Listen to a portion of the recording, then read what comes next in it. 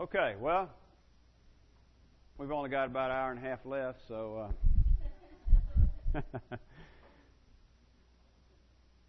I told Bob I couldn't see that clock real well from up here. No, we just got a few minutes left, but I did want to give some time for a little interaction tonight, and we've, by the grace of God, made it all the way through the gospel. So, any burning questions or comments that somebody would like to mention before we move on to a different study?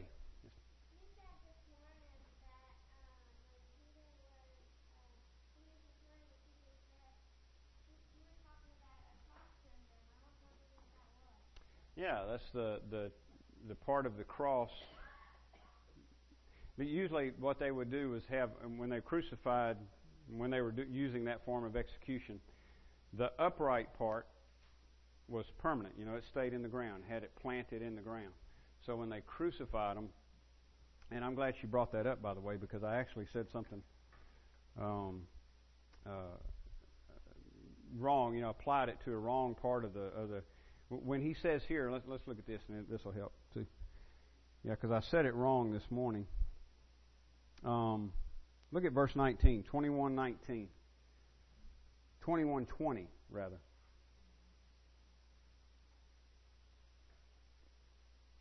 Let's see. No, 21:18. I'll get it right in a minute, y'all. 21:18. Truly, truly, I say to you, when you were young, you used to dress yourself and walk wherever you wanted. But when you're old, you will stretch out your hands, and another will dress you and carry you where you do not want to go. Now, what I was saying this morning is that phrase there, you will stretch out your hands, was commonly understood as a reference to crucifixion. And it's for this reason, because they would lay the cross member on the ground, and the victim would have to get down there, the accused criminal would have to get down there and stretch out their hands. And where I got it wrong this morning was, I said, you know, they make them stretch out their hands and they nail them to the cross. But it's actually prior to that, prior to the nailing. I mean, it was before they would carry it. You know, they would make them lay down, stretch out their arms, and they would tie them to the cross and to the cross bar, which is what I said this morning, the part that goes crossways. They would tie their arms to that, and then they would have to stand up with it and carry it to the place of execution. And then once they were there, they would nail their hands to it and then lift them up. And then they would take that crossbar, lift it up, and put it on the upright beam. And they would be crucified. So apparently, that is what Jesus is referring to here. Because, for one thing, in verse 19, John says, this he said to show by what kind of death. In other words, John is saying, he said this in reference to the manner of death, by what kind of death he was to glorify God. And according to tradition, it's not recorded in Scripture, but according to tradition, Peter was crucified, probably in Rome by Emperor Nero. Probably. Like I say, it's not recorded in Scripture, but we have some evidence of that.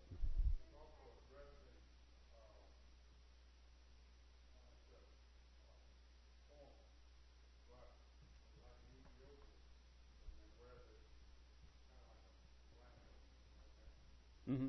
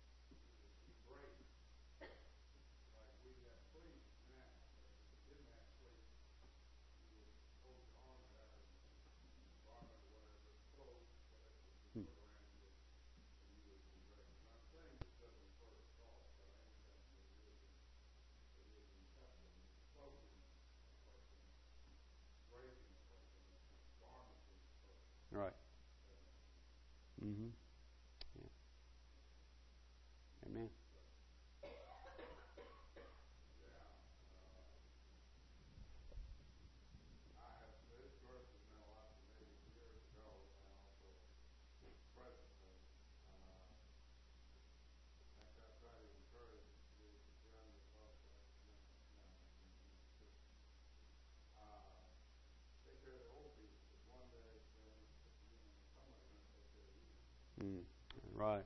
Amen. Amen. Well, you had something else? According to some reports, yeah, he was crucified upside down. That's not something we know for sure, but it may be true.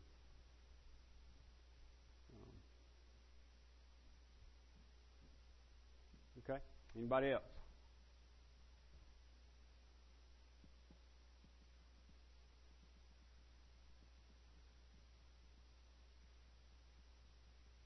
Okay, what is? I will throw some questions out then. What is John's main reason for writing this gospel? There you go. So that we would believe, right? So that his readers would believe, and so that we would believe that Jesus is who? The Christ. Yeah, all of the above. That's actually correct. The way he words it there is so that you will believe that, so that we will believe that he's the Christ. Now, who's the Christ? The Anointed One. Yeah, the Jewish Messiah whom they were looking for. And the Jews, to this day, practicing Jews don't believe that he's the Messiah. He is the Messiah. That's what John is declaring. I've read a quote just today by a Jew, not somebody I know, just a thing I read in the news, but a Jewish rabbi said, oh yeah, we believe Jesus was a historical figure. He lived in the Second Temple period, which is all correct. He lived in the Second Temple period, and he had issues with some of the leadership. Well, yeah. And that is correct, but he's also the Messiah, which they reject.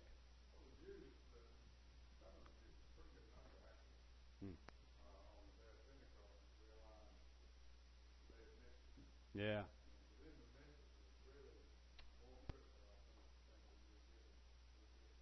Right.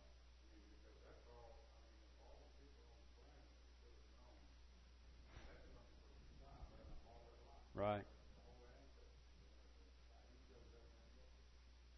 And from what I've read of the, a little bit of the history of the time, anticipation was high. They thought that, this is, it's kind of like today you hear people talk about the end times. Well, they thought this, this is time. They still missed it. Yeah. Yeah.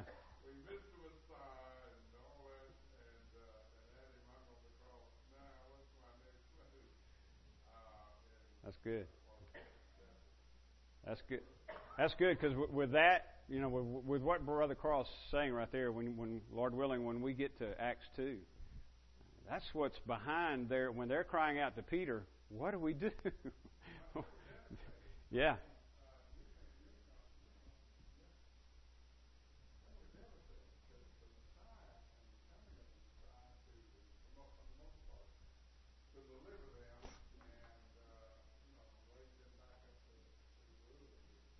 Mm.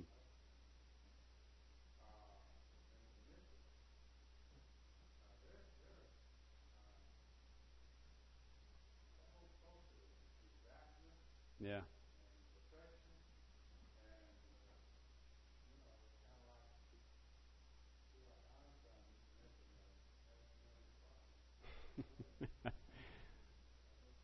That's right. So he's the Messiah, the Messiah. In other words, the long-awaited anointed one, the one promised, the anointed one promised by God, the one who would come, the prophet like Moses, who God would raise up and the people would listen to, and the Christ. John says, I want you to know that he's the Christ, and that he's the Son of God. And I think it was Riley that said that he was God. Wasn't it you that said that, or Jordan? One of y'all. I know I heard somebody say that over there. Well, John makes a point of making sure we're exposed to that truth as well. Right off the bat in John 1. In the beginning was the Word was with God, the Word was God. And of course he's referring to Jesus.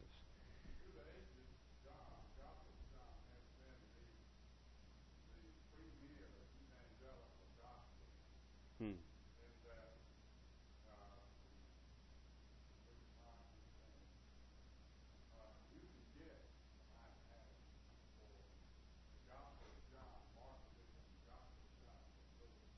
Mm-hmm. You can get them at Lifeway. Mm-hmm.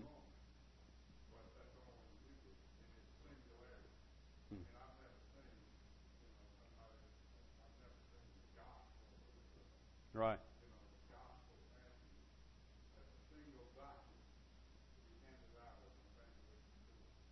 Right.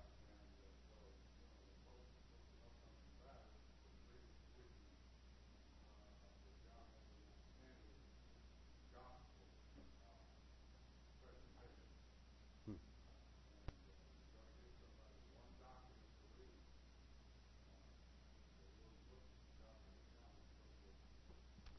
Good thing to hand out, yeah.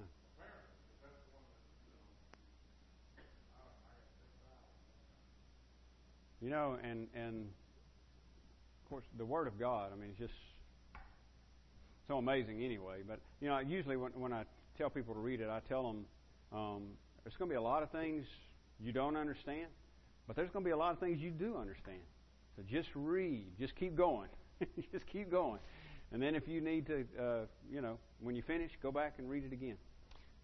Because there's a lot there. The first chapter, I can envision somebody sitting there, and in the beginning was the Word, and the Word was God. And the Word, that would all be kind of strange, but there's plenty there that they can understand, and then as they read, it's God that opens the understanding anyway. So, yeah, that's an excellent place to start, I think, for people.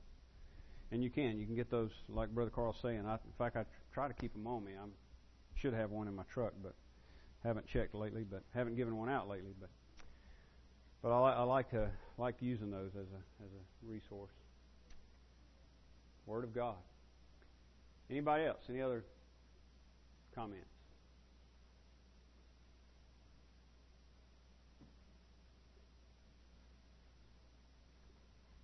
Yes, ma'am.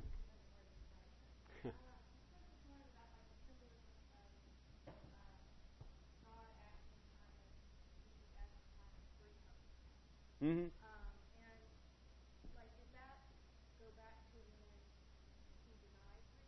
I think so. Yeah, it just corresponds to that. Yeah.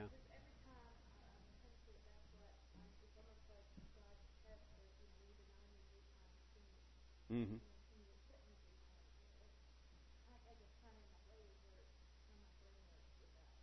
Yeah. Well, hopefully it's working good, because I agree. But yeah, I think so. I think it corresponds with the denials. 3 times he was asked, "Do you know this man?" Nope. Don't know him. Never seen him before. So Jesus 3 times says, "Do you love me?" Yeah.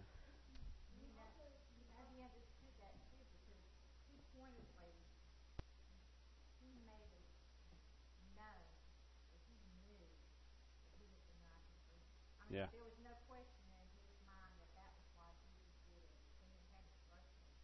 Yeah. Yeah. It did.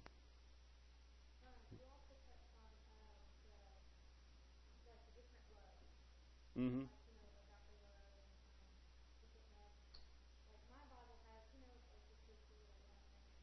Mm-hmm.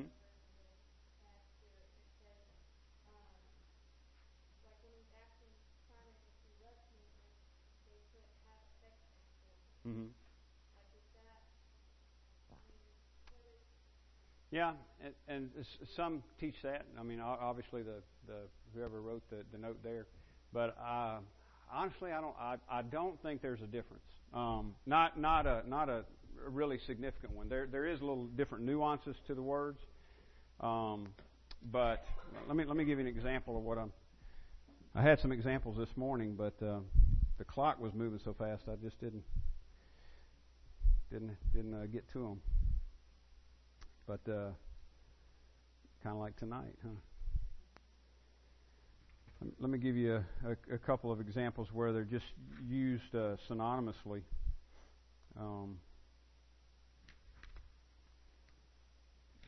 Okay, for example, in John 3:35, Jesus says, "The Father loves the Son."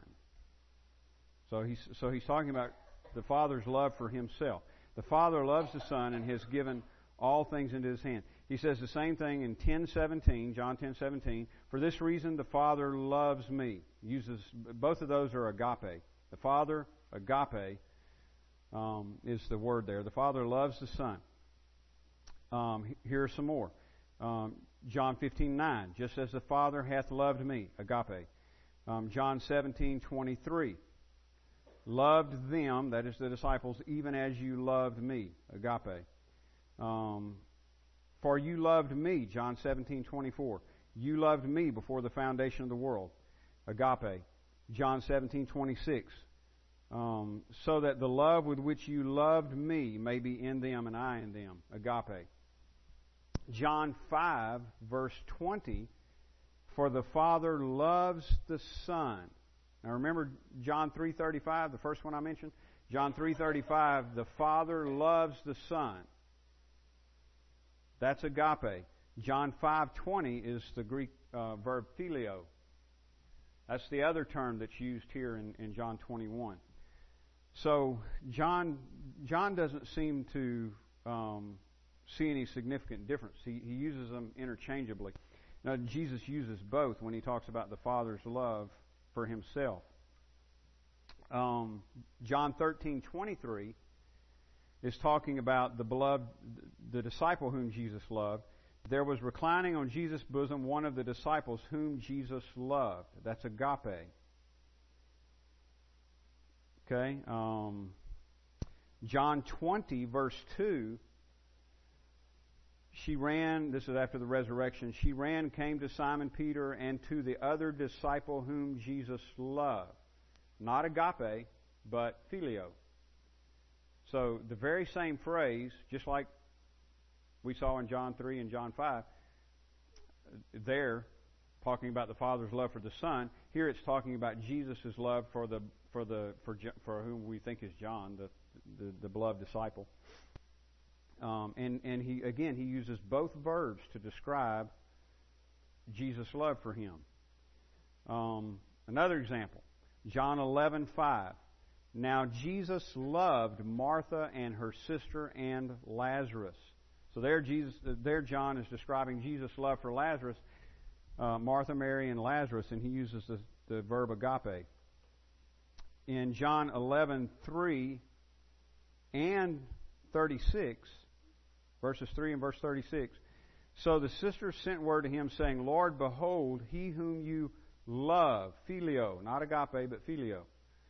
So in verse 3 he uses phileo, in verse 5 he uses agape, and then in verse 36 he uses phileo again. So the Jews were saying, see how he loved him. Now all of those are describing the same relationships. First, the relationship between Father and Son, John uses both verbs. The relationship of Jesus to the beloved disciple, John uses both verbs. The relationship of Jesus to Mary, Martha, and Lazarus, John uses both verbs to describe it. So I don't think there's a significant difference. There is, of course, just like with any synonyms, there's a little bit of nuance in the meaning, but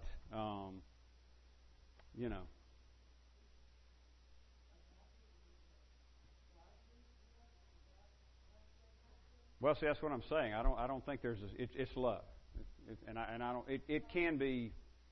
It is sometimes used in that way, but also Paul uses agape when he says, "Demas has forsaken me, having loved this present world." So it seems like, as far as nuance, it seems like agape may carry a little bit, like, how did it say it there? Affection.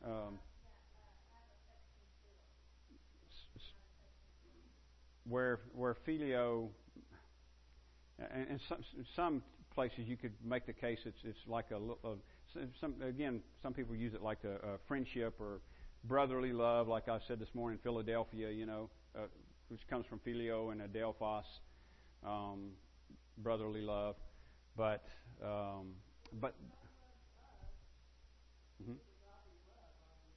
and with phileo love.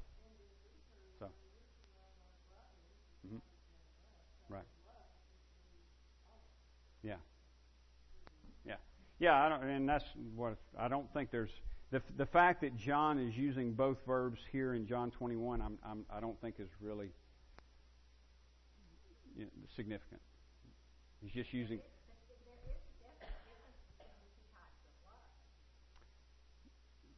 No, not necessarily, which is what I'm saying here. It looks like John uses them interchangeably here.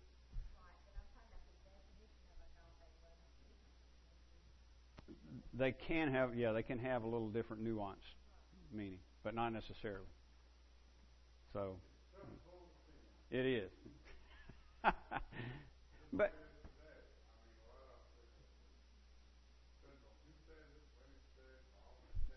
right.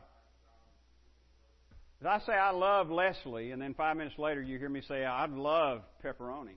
Um, you know, there's different meaning there. Let's hope. I mean, you know. There he is. Trust me. So yeah. And in this context, it doesn't seem like there's any significant difference. Like he's just using them interchangeably. And John likes synonyms. You know, I gave you a few examples this morning, and I noted some of them when we went through 1 John as well. You know, sometimes he would use different, like he would say, whoever says, I believe. Well, he would use different verbs there for saying. Here he uses different words for knowing.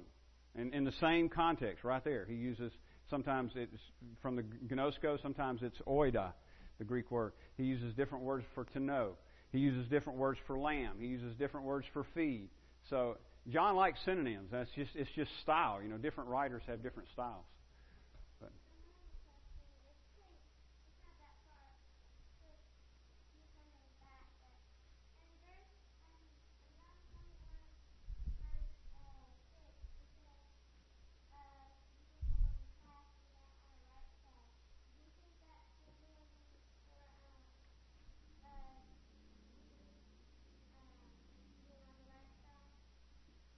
No, I don't think it's symbolic of anything. I think it just means that he had positioned a big school of fish on the right side of that boat, and so he said, "Throw the net on the right side."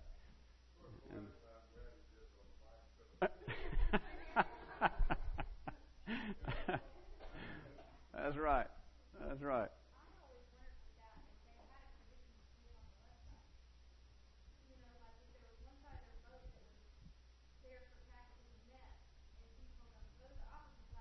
Yeah.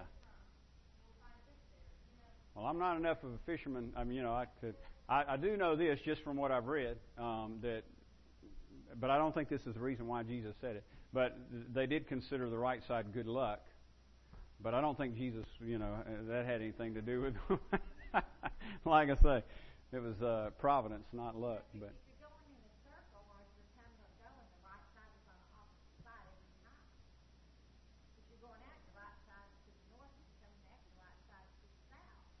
Oh well, yeah.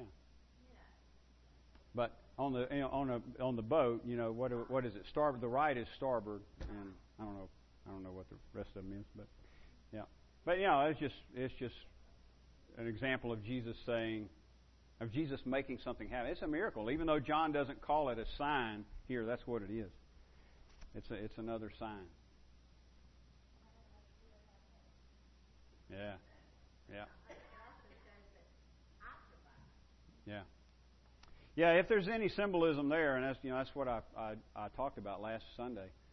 If there's any symbolism there, I think it would just be a picture of like a living parable of the kingdom, and Jesus is basically saying, if you follow my instruction, you know you'll bring the catch in, because he's going to make sure they jump in the net.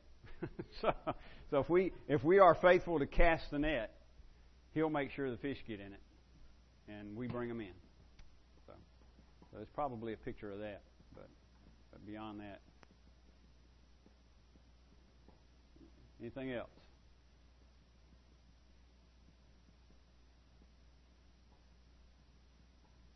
All right.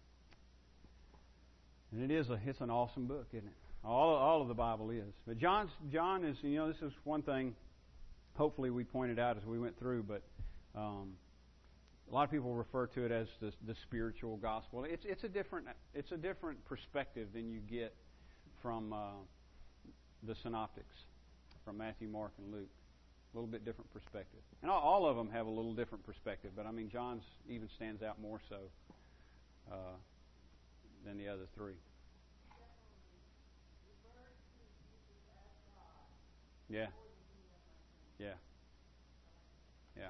Amen. Amen. Amen. That's right. Yeah, and that's a good example. Because it's not that it's not in the other. It is. But it really comes out in John's.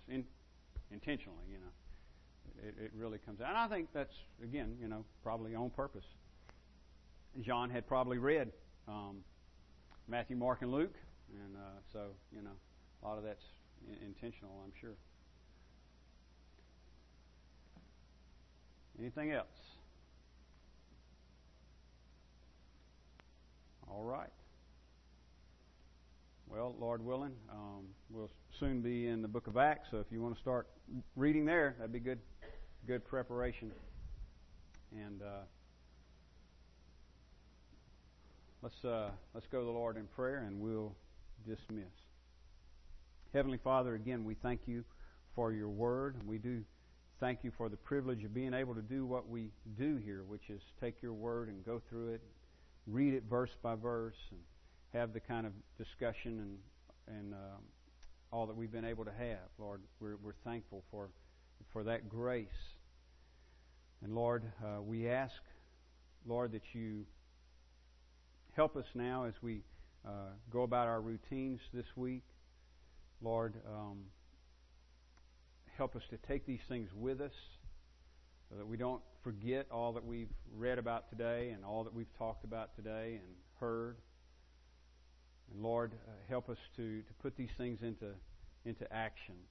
Lord, that we may go out and do what John is doing here as he bears witness in this gospel, that we may also go out and bear witness to the people around us, and that we may point them to Christ. Testify of your grace in our own lives. And again, Lord, that you may grant that we may speak words in season to those who need to hear, encouraging them to trust Christ as well. Lord, use us for your glory, we pray in Jesus' name. Amen.